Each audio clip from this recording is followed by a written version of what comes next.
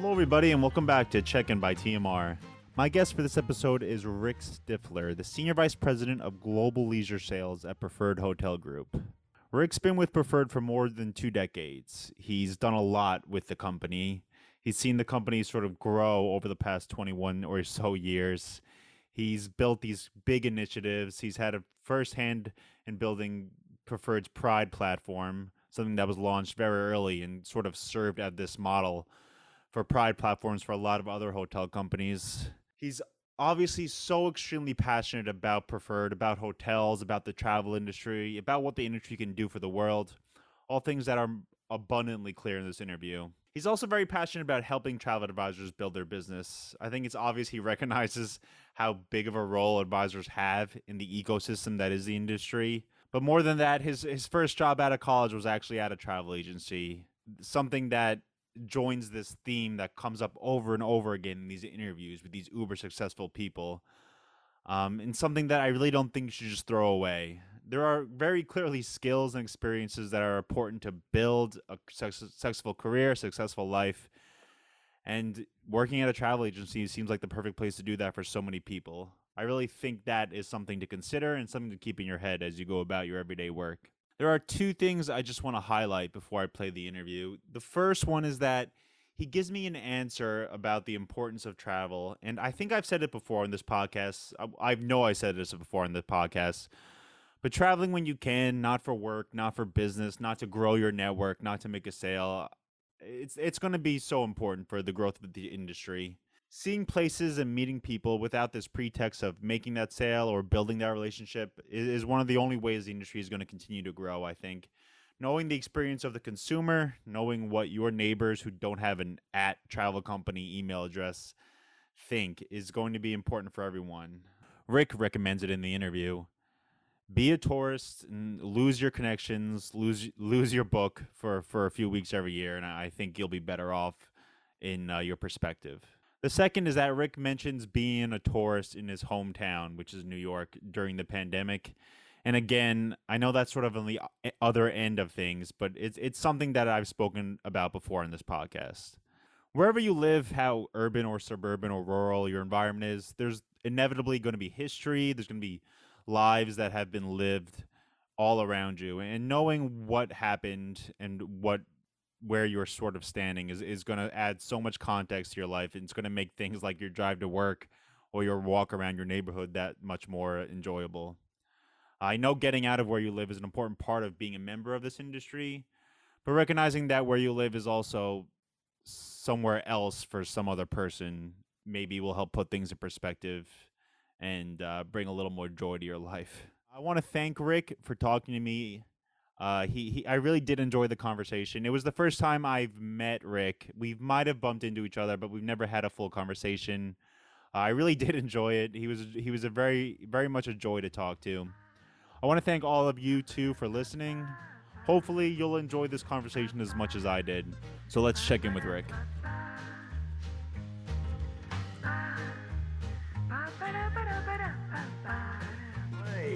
Hi, Rick. So I want to also mention too, when I was doing research for this, you're the second guest that I had when I've sort of searched your name on Google where the New York Times wedding announcement has come up. Oh, yeah. So it's just I think this is cool. It's been a thread that's been followed throughout some of these interviews. Well, we were determined to get that in. You kind of actually forgot about it, and not ever been married, and you're just listening to the advice of some of your girlfriends that have done it, and you mentioned, oh yeah, it'd be great to get into the New York Times. They're like, what? You haven't applied yet? It was. What? There's a timeline? You got to get this done in advance, and everyone's panicking. And I think we had a couple of weeks to even get it done. And and so we just kind of put it in, and then they came back and said they needed a modified picture, and we were literally just getting back. I just got back from Italy, and I'm like scramming at the last minute to kind of do a modified picture that you had to put into the. And we didn't even know if we were going to get in or not. And it was just surprising that I had a lot of clients the following week sending me all these congratulations emails from other parts of the country, and so it was nice. Yeah, I'm glad we made it. Yeah. And so, are you in New York right now? Yeah, I'm in New York. I live in New York City. Okay. And I know the preferred office is on like it's on 6th, right? It's kind of near the park. Yeah, we're at 1350. So we're 55th and 6th. Okay.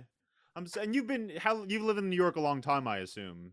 Yes, I have. You're trying to get my age out here, but I've lived in, yeah, I'm not I've had the trying, yeah. pleasure and the wonderful pleasure of living in New York. Gosh, 26, almost, yeah, over 26 years now. I moved here in 1995, summer of 95.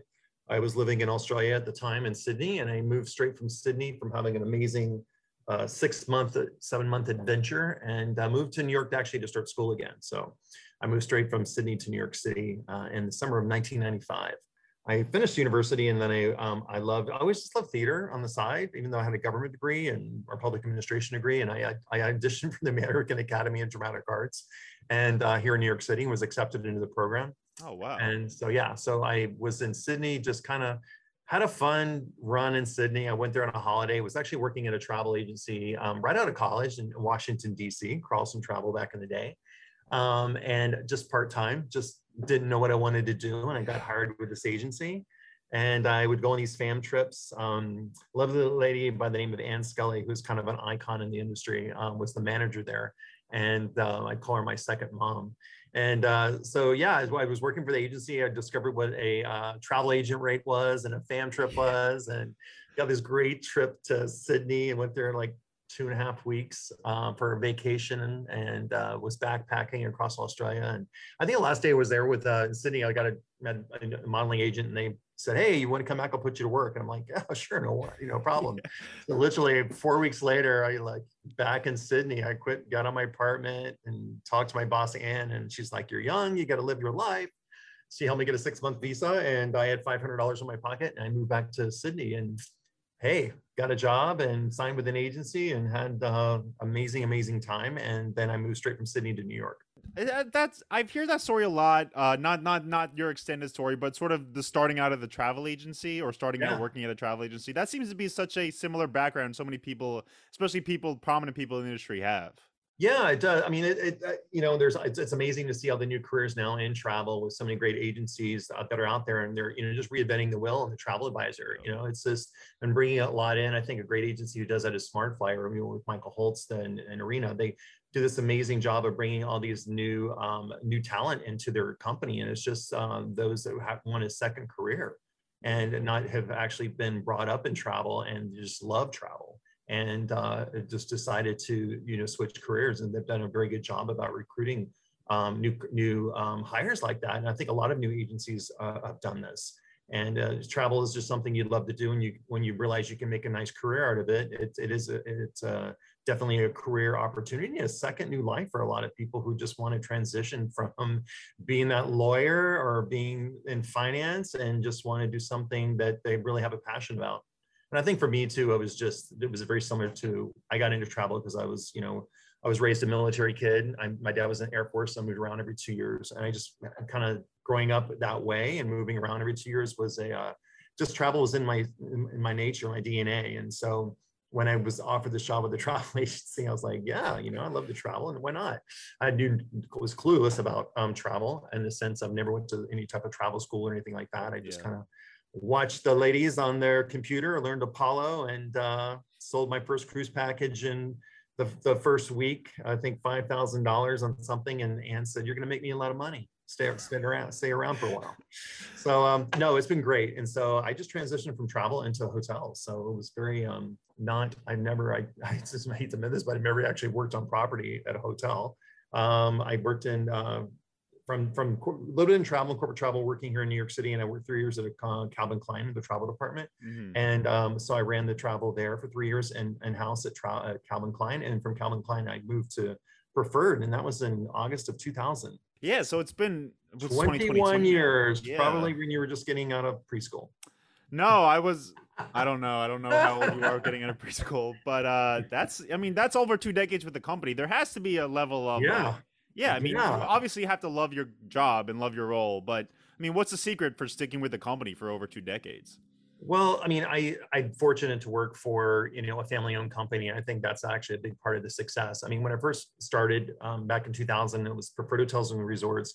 And then we actually, there's been a lot of transitions. It's quite interesting. And so it was, I think a year or two into, we went to the Independent Hotel Corporation, IndyCorp, where we acquired other brands. And I think the Ubroth family, who own the company now, John Gale Ubroth and Lindsay, the CEO, acquired the company back in 2004. And so they've had the company since then. And so, and we've, went through a lot of transitions of changing into Preferred Hotel Group, back to Preferred Hotels and Resorts, acquiring a lot of new components like our PHC Consulting Division and Historic Hotels of America and the World, and Beyond Green. And so it's always been evolving and changing. And so I think that for me, it's always a lot of growth. And I just love working for this company. And especially this last couple of years, it really had so much value to me to be working for a family-owned company, because it's, it was a hard 2 years for many of us in the hotel industry or in the hospitality industry altogether, whether you're on the travel side or hotel side.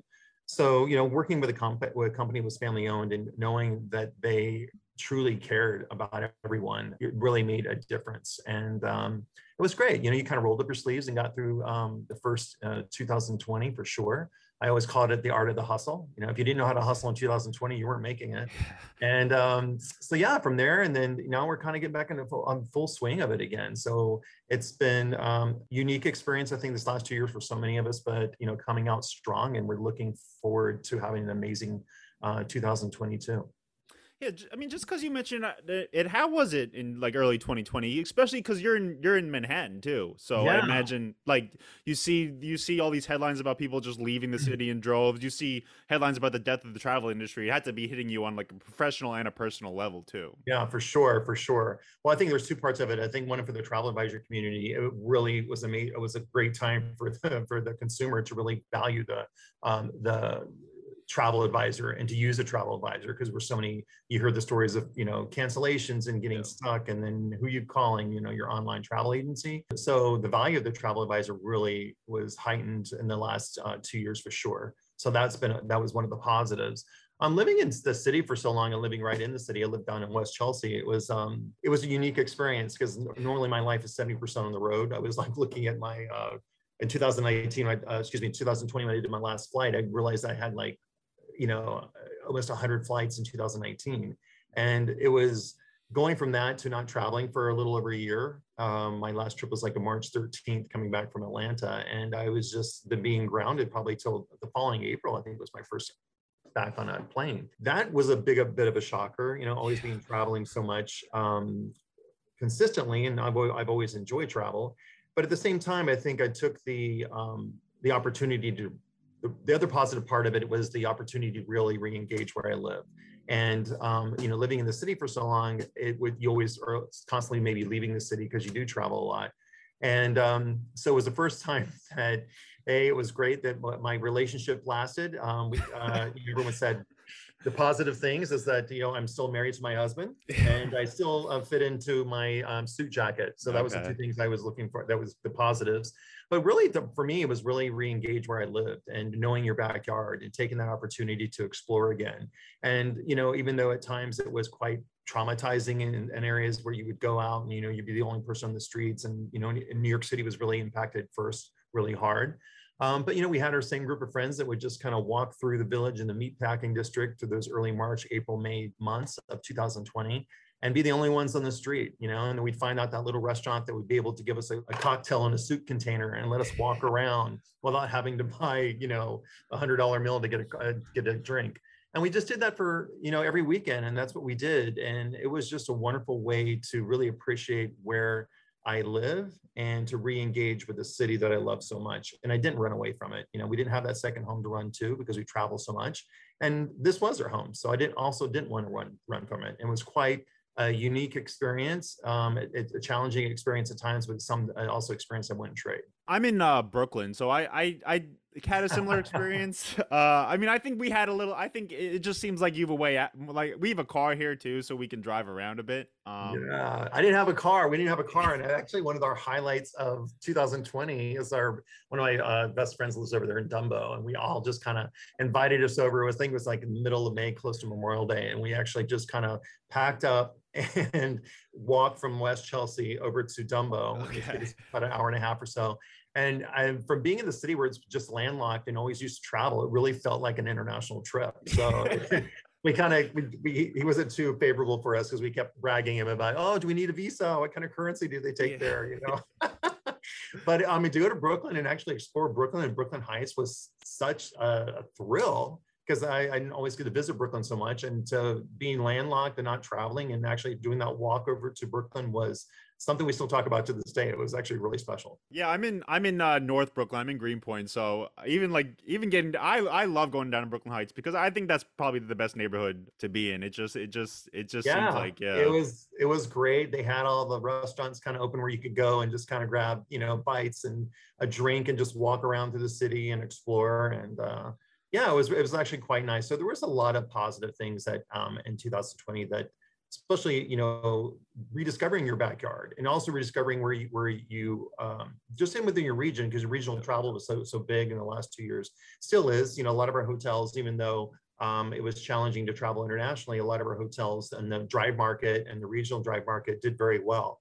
People just wanting to also get out of the city. So, and for me, who's always outbound, I really got to rediscover what was local. I mean, going up to places like New Hampshire and visiting my properties up in Maine and on the Cape, and that was wonderful. And to have that bit of escape, but also kind of discovering what's in your backyard, which I think was a lot of people did. So as we still come out of it and international travel picks back up and things are less restrictions, I still think that market's still going to be very strong. So there was a big discovery for what was locally within your drive market. So I think still moving forward in leisure travel is going to be a great combination of the two. Yeah, and I have a few questions I wanted to ask you that I sent you that I know you prepared for, and I Yeah. don't want to miss them. But I do want No, to ask I'm just because memorizing everything. No, just kidding. just because you mention it, like things are picking. I'm hearing from all travel agents. I'm hearing from other suppliers. Like things are definitely picking back up. And like, how much do these positive news announcements make a difference on the short term in your business? Like when you see countries opening up. Australia, you mentioned that you were there. Australia had good news. It was opening up. Yeah, Like, February 21st. We're yeah. excited. I talked to my colleague. I was speaking with her last night, and we're just thrilled. Is it time for Mardi Gras? Are they doing Mardi Gras? But yeah, we're excited that other areas are definitely opening back up. You know, where Asia Pacific has definitely been landlocked. And when you look at Australia and other, you know, countries in Asia Pacific, and China, it's been, you know, pretty much landlocked, even no inter-travel within that region. So we're excited for those markets to be opening back up. And, you know, India, we also got, you know, Mongolia, we have a property there, and that places, you know, that are opening up for international travel. So there's so many of us that are craving to go back internationally and to explore again. So I'm very excited about areas like that that are reopening up. So that definitely gives you the excitement of of rediscovery and to get out and about. I think that always definitely helps, and to see those restrictions. I mean, it's been, like I said, it's been great support to be able to drive so much business to what's been going on within US and Mexico, and now Canada opening back up. And we had that, you know, big burst in last summer in Europe, which was great.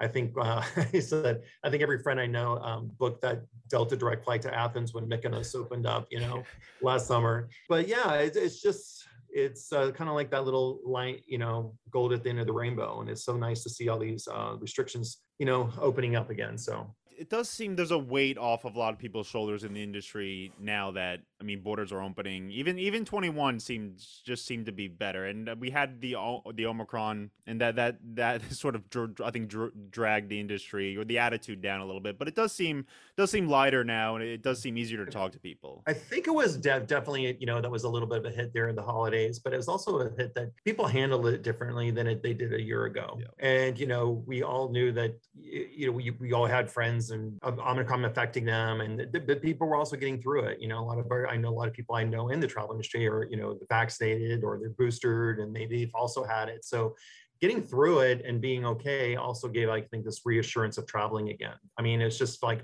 you're ready to go. It's like, hey, I've done everything I can do, and I'm ready to go. It was just different. I mean, it was challenging, of course, for a month or two there, but there are a lot of people just kind of ready to go. Hey, we got through this, but it was a different mindset to me, to speaking to a lot of friends and just even seeing when I always kind of take what's going on by looking at my social media, looking at my Facebook or Instagram and seeing where my clients are traveling, where my friends are traveling, and it's not all just in their backyard. So it's nice to see that international side of it bouncing back.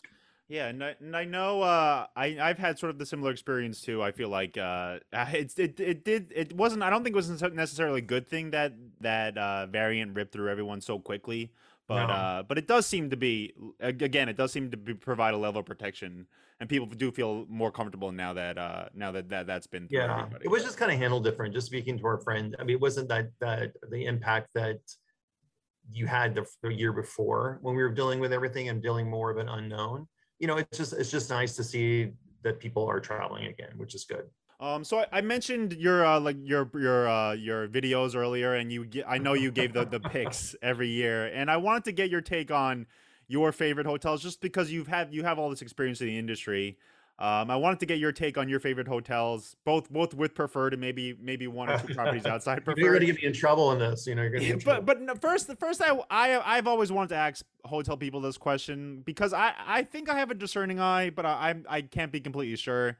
Because I've had experiences where I've really enjoyed something, and you talk to someone else and they've had an opposite experience. Yeah. But yeah, I mean, how would you define like a good hotel? What makes a hotel one of your favorite hotels? Well, I think it Um, all comes down, you know, I mean, we all are tied up in the word luxury, and of course, luxury means different thing to different people. So someone from a Gen X crowd to a baby boomer think for what they want for a luxury type of property or different type of things. I think it all comes down to, you know, service is one. I always think that sense of arrival is always something that's your first impression at a property means a lot. Of course, we all want, you know, to have service. For me, it's like I've had some amazing experiences, amazing hotels in my lifetime, and especially working for this company. But at the same time, I'm quite happy with just being, you know, in some cozy little cottage somewhere yeah. or small B&B. That's what's offered to me. Just clean, and you know, the service is great. I've had amazing experiences at properties that you wouldn't think would be at a 5-star level, and I've had some 5-star properties that I thought that the other level was even better. So, Okay. but I mean, for my hotels, like I mean, I've had the benefit of traveling a lot, and I'm a kind of repeat offender on a couple. I do love going to Italy pretty much every year, and I love going to Greece and Mykonos. And one of my favorite properties, I love Grand Hotel Tremezzo in Lake Como. I love Valentina DeSantis and her family. That they do such an amazing job running that hotel, and it's just my little escape on Lake Como. And I love going to, like I said, Mykonos, and we have a property together called Myconium Villa Collection in Elia Beach there, which is one of my favorites to stay at. And I love when I go to Italy too. I love to drive up to Switzerland. So a couple of years ago, I did went up to Val's to our 7132, which is a quite unique design experience for a hotel up in the Swiss Alps. And then Alpina Stad was one of my favorite designed hotels there in Stade, Switzerland. But I felt like when you're arriving to that property, you felt like you're in some kind of James Bond movie. Okay. Wait, what But do you mean? What do you mean? remember, just because you're kind of going into like a mountain, like you go in the hillside when you're driving down into it for the parking, and it's just this, you know, historic, I mean, town, the Swiss town of Stade, and you have this absolutely amazing contemporary property. I think it was the first luxury 5-star hotel built there like in 100 years. Outside of say Preferred, I loved. I stayed a few years ago. I went to Cappadocia in Turkey, and I thought what a unique experience. I stayed at the hotel called Argos, which was one of those cave hotels. So, you know, you had the hotel was built in as a cave hotel inside the Oh mountains. wow. That was a really trippy experience. I was like one of the unique experiences where I've ever traveled to a place where I felt like I was on another planet. And I don't know if you've been to Cappadocia, but I would totally recommend it just to have some type of unique, different experience, especially with the topography of the area. I love that. And then if I'm back in the States, I love going, especially being New Yorkers as we are. I love the escape up to the Cape. I mean, I'm originally from Okay. Panhandle, Florida, down in North Florida, which have the most amazing beaches. But I just love a New England summer, and I just love going up to the Cape. So I always like saying I love going up to. We have some properties in Chatham, Waquasit Resort and Chatham Bars Inn, only about 5 minutes from each other. And I always like to be a Kennedy for a weekend. So Okay. I like to go up there and usually tie in Provincetown. So there's just some of my favorites. I mean, I'm excited about some new openings that I've got coming up. And we just opened up Montage Big Sky in Montana. Yeah, I've So seen the renderings. I think I've seen the yeah, photos. I'm Yeah. excited. I cannot wait. Montage is such an amazing brand that we have as part of Preferred, and I'm excited. I've never been to Montana, so I kind of want to do a little Brokeback Mountain, Yeah. weekend. Yeah. Uh, Ty in Wyoming there. I'm in like a big film buff, so that's my geek thing. I love going to properties where they film, where movies have been shot. I can't wait to go and hopefully getting into Scandinavia up this summer. And we're opening up a new property called Samaro House, which is in Oslo. So that's a brand new build that's opening up there. And then back down to Como, the same owners of Grand Hotel Mezzo are opening a beautiful 22 villa property there in Como called Pasalacqua. So that's opening up in the summer. So I'm excited that we have some amazing new properties opening up, and great destinations. So I'm hoping to get to see those this summer too. Yeah, so my bucket list. That seems like a boon. That seems like a boon for the industry. Like, not just Preferred too. The hotel opening announcements are just coming in constantly now, and I think it's amazing, right? Yeah, it's great news. Like all around you're getting all inclusives. You're getting hotels that are clearly aimed at corporate people. Like you're getting all these kind of different hotels coming more and more into the industry. It's great. It's great to see the industry still booming and to see these new hotels opening up. Even with us, we had like 40 plus hotels we brought into the brand even last year. So it's always promising to see that. So, and it's exciting to see that. So I wanted to ask you, I mean, COVID was the big topic of conversation over the past few years, obviously, and it still very much is. Like we spoke about COVID a good amount during this conversation, but I mean, do you see any other big issues coming up for the hotel industry in particular? Any other big risks or long-term risks that you think are going to be important for the travel industry to tackle? I mean, I think long-term risk, but I kind of just personally, I feel that, especially coming in the last 2 years and everything is kind of going around us when you turn on the news, it's like we really need to pay attention to like climate change. That's important for me. It's like when you take a look at even what's been going on in our own country this last year as it really relates to weather, from the tornadoes to the fires to, being the other day in New York City at 65 degrees on Saturday and snowing on Sunday. I mean, something's wrong with that. Yeah, I think we're getting that today and tomorrow too. I think and it's really affecting, really affecting the destinations you travel to, not only from community to animals, et cetera. And we really need to pay attention to this. And I think, we really need to be a smarter traveler and make better choices. I mean, I'm really happy. One thing I said, I love working for Preferred in a family company. That we launched a new brand last year called Beyond Green, which is a brand really focused on sustainable travel. And so I'm so happy that the family put the investment into this brand. And so that's been another new exciting part for us. And I think, as I said, being a smarter traveler, making better choices, it's nice to have a brand that the consumers and travel advisors can go to, where these hotels have been, vetted, and they all have these amazing, unique, sustainable initiatives. So you have a place to go to book travel, to review travel and destinations, everything from lodges, hotels, and resorts, where you are making a difference by staying there. And these hotels, not only you're going to have this most amazing stay, but you are making a difference. It's giving back to community, giving back to culture and the environment. So that's been a bit of a plus, and it's a great for me. It's just keeping the things new and learning more about new properties and their initiatives. And so I just think like that. I think that type of travel. I mean, it's always been popular, sustainable travel, but I just think coming out of the last 2 years and what we've all went through, you are going to make better choices. I think you're going to just make different decisions on where you travel, why you travel, and how you travel. And I think that's going to be more in the forefront in some of your choices for destinations or hotels moving forward. Just because this has been sort of a passion project for a lot of people in the industry, a lot of companies. I went to a Tourism Cares event at the Harlem Theater, at the Apollo Theater in Harlem a couple of years ago, and it was about what travel companies were doing. And there were some incredible initiatives. Like I know Intrepid, the tour company Intrepid, is doing some incredible things with sustainability.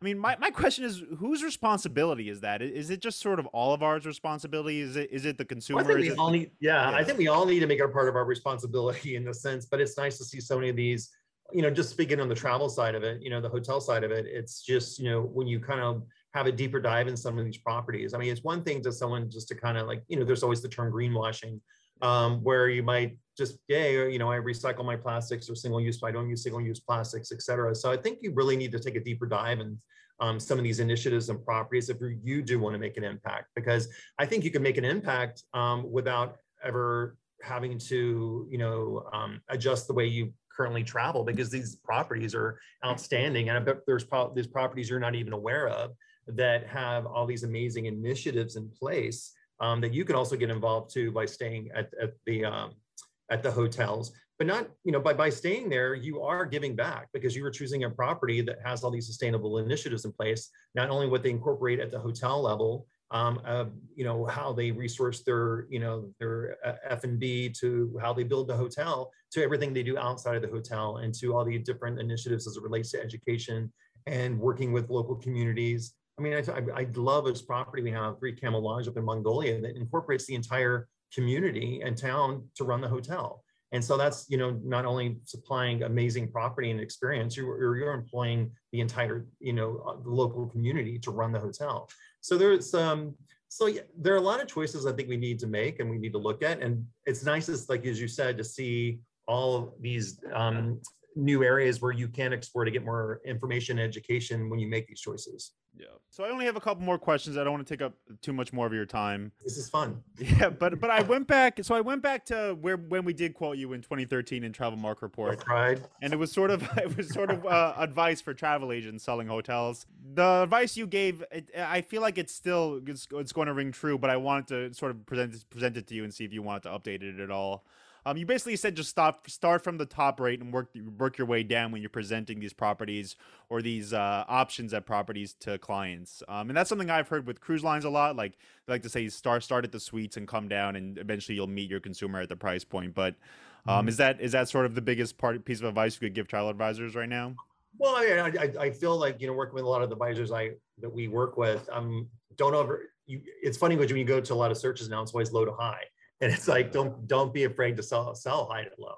And because there's that client base out there that wants that. So everyone loves to have a deal, but don't always think that all the travelers or consumers want to just start at the bottom and work their way up. Start at the top and work their way down, because there's a lot of clients there. But I think, it's now coming to having a choice. And I think what's been successful for us and our company and our brand, kind of going through the last couple of years, is always having a choice, having a choice for different properties, from everything from ultra luxury to a life and style option. And that's what's made us also successful, is having different options, not putting, everything in one bracket, and which kind of reaches out to more customers and different customers. But I'm trying to think when we made that quote. That was a long time ago, but it was something about selling high, because that was actually told to me from an advisor, like, don't be afraid to sell from the presidential suite down, because there's those clients that want that product. Yeah. Have you seen the travel advisor population change a lot since you've been working at Preferred? Have you seen new trends or new pushes in different ways, the way advisors talk or sell or even communicate? Yeah. Oh, absolutely. I mean, absolutely. I mean, I was just getting ready for this call, so I'm reflecting over the last 21 years just working with Preferred, and just kind of realized that, I've had the pleasure and honor to kind of work with so many of the travel icons, in the industry, from, Valerie Wilson at Valerie Wilson Travel, Martin Rapidal, Andy Pesky at Pro Travel, my Bob Watson with Valerie, Ann Scully, as I said, that was my first Boston Travel. And they've become really not amazing friends over time, but they've been such great mentors, and being able to work with this caliber of travel professionals has been such an honor and a privilege, to be honest. And then I look at kind of what's going on today's industry, in the travel industry segment, and I see these amazing agencies like Smart Flyer, with Michael Holtz, and Departure Lounge, and Embark, and internationally like 360 Privé and Black Tomato, being really innovative and being and creative with how they position themselves to the market, who they bring in and who they hire. And so that's very promising that, I know we're going to have future years in the travel business, because it's so nice to seeing all these new advisors coming in and creating new young agencies, and knowing that travel is a great source of a career and income.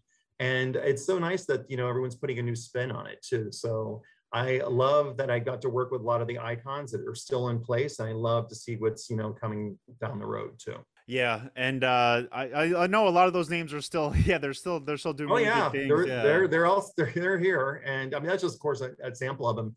And I, said a lot of my focus has been working with a lot of the luxury groups like say Virtuoso and Signature and Amex and Traveler Made. And it's just been wonderful. I think you had sent me a question about, why do I like travel? And it's just like, besides traveling, which I know is cliche, I do love to travel. I just love working with the people. I love working with my travel advisors, kind of starting in that side of the business so many years ago. Yeah. I love working with my travel advisors. They've become not such amazing colleagues over the years, but they've become such great friends. And I love working with my hoteliers. And being in the same position or the same company for so long, they have become really good friends over time. And also being on the independent side where all the hotels are so uniquely different. So you never, it's not a cookie cutter experience where I'm working with the same type of property all the time. It's always something unique, something individual about the hotels and the people that work with the hotels. So, that two components is still why I'm doing my job. And it's been, a real pleasure to kind of speak the language of the travel advisor community and always have their back and support them because they are my bread and butter and our bread and butter and successful part of our business. And but at the same time, so are our hoteliers. They're the two clients that we have. And so for me, it's just been a pleasure kind of working with them and just becoming their life. So many of them are such good friends. Yeah. It's kind of hard to separate the two with so many of them.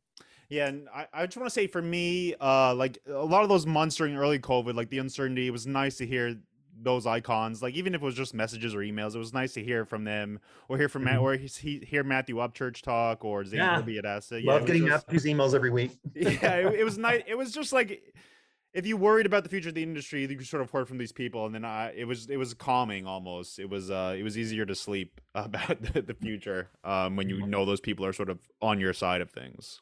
Yeah. It's very promising.